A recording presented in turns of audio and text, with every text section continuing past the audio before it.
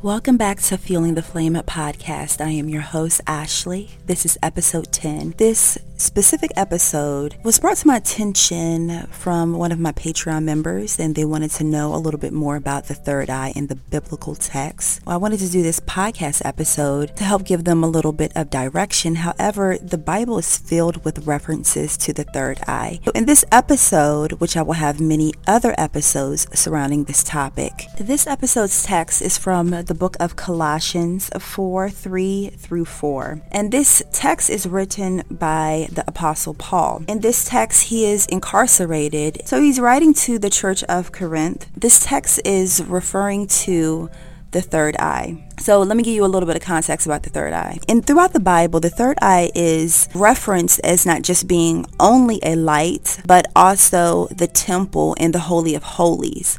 So there's two references of the Holies of Holies. I had to do a separate episode about this. So in the temple, and you have two temples on the side of your head, and the temple, which is your cranium, which is ruled by Aries. This is the temple, for all is mental. So everything is encased in the temple. So just keep that in mind as I go through this study. So reading from Corinthians 4:3-4.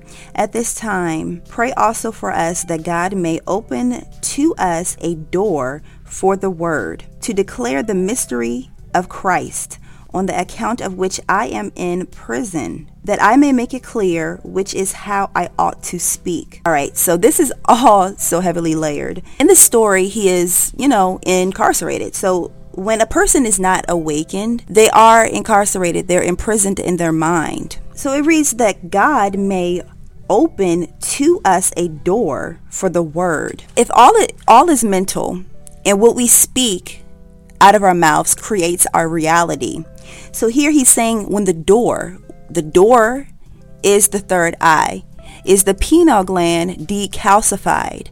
When that is open, that is a door to receive knowledge, to receive wisdom, to have the ascended mind and the ascended perspective. When your third eye is opened and you can see things for what it really is, having the God perspective, having the spiritual eye, that what you speak is on that plane. So you're literally building your reality as you speak, because what happens is that you are in tune, you are in alignment with your higher self that directly communes with the Holy Spirit. So from the Holy Spirit to the higher self, that grounds into the mental, on the mental plane, from the astral plane to the mental plane. And from there, you speak what is in the mind that's connected to the emotional state, which is the heart chakra, which is the heart, the emotions. So they all work in tandem.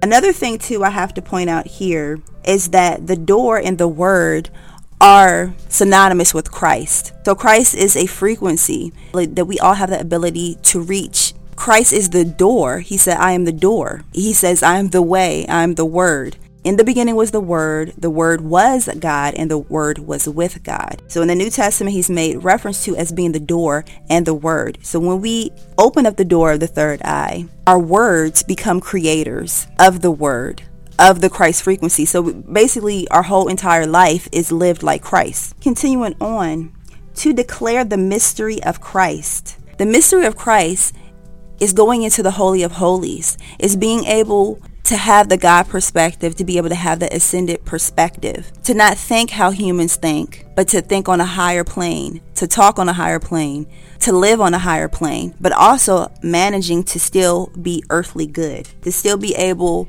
to operate in the physical realms, just like Christ being fully God, fully man. How can one be fully God, fully man? Is God in the heavens and man on earth? That is the perfect merge of an ascended individual of Christ, operating in the heavenly realms, in the mental realms, and being able to ground that energy and operate in the physical reality.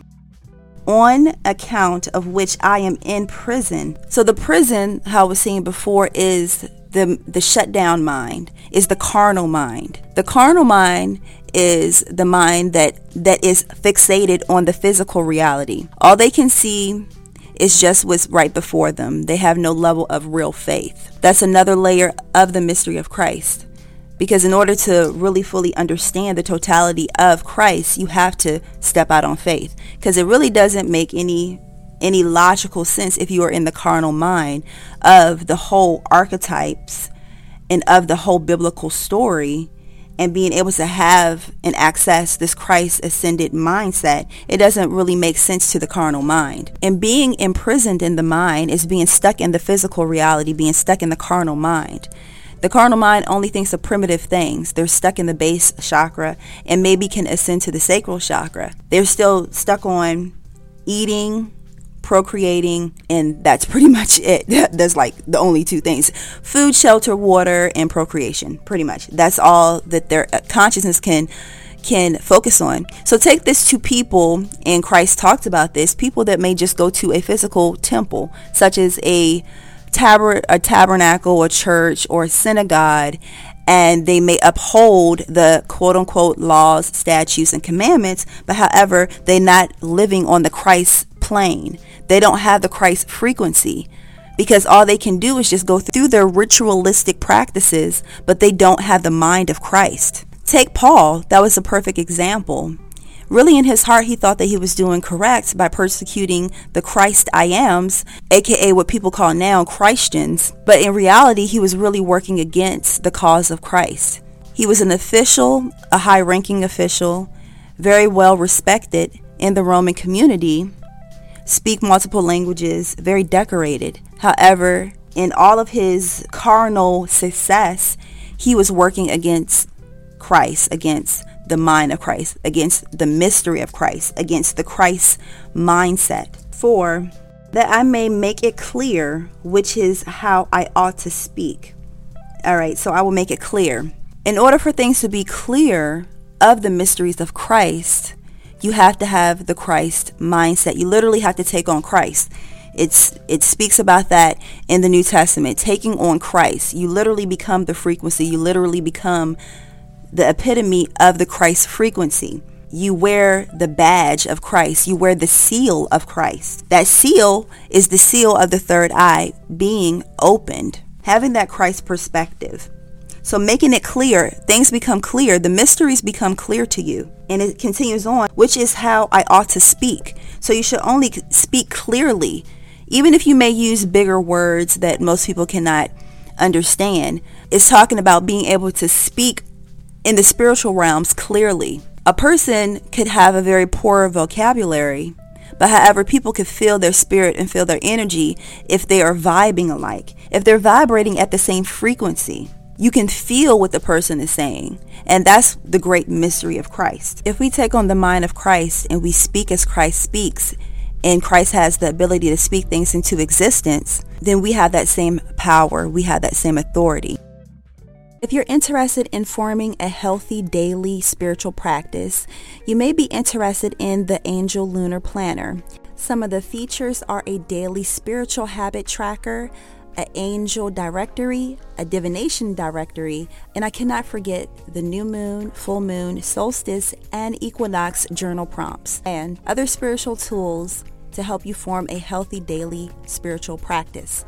You can find the Angel Lunar Planner on Amazon. Another wonderful resource is the Ascended Bible Divine Guidance Cards. These are divination and devotional tools that you can use daily to pair with the Angel Lunar Planner. You can find that listed on Etsy or either on our website. So you guys, I'll talk to you next time. This is Ashley for Fueling the Flame podcast, and I'll see you next Wednesday.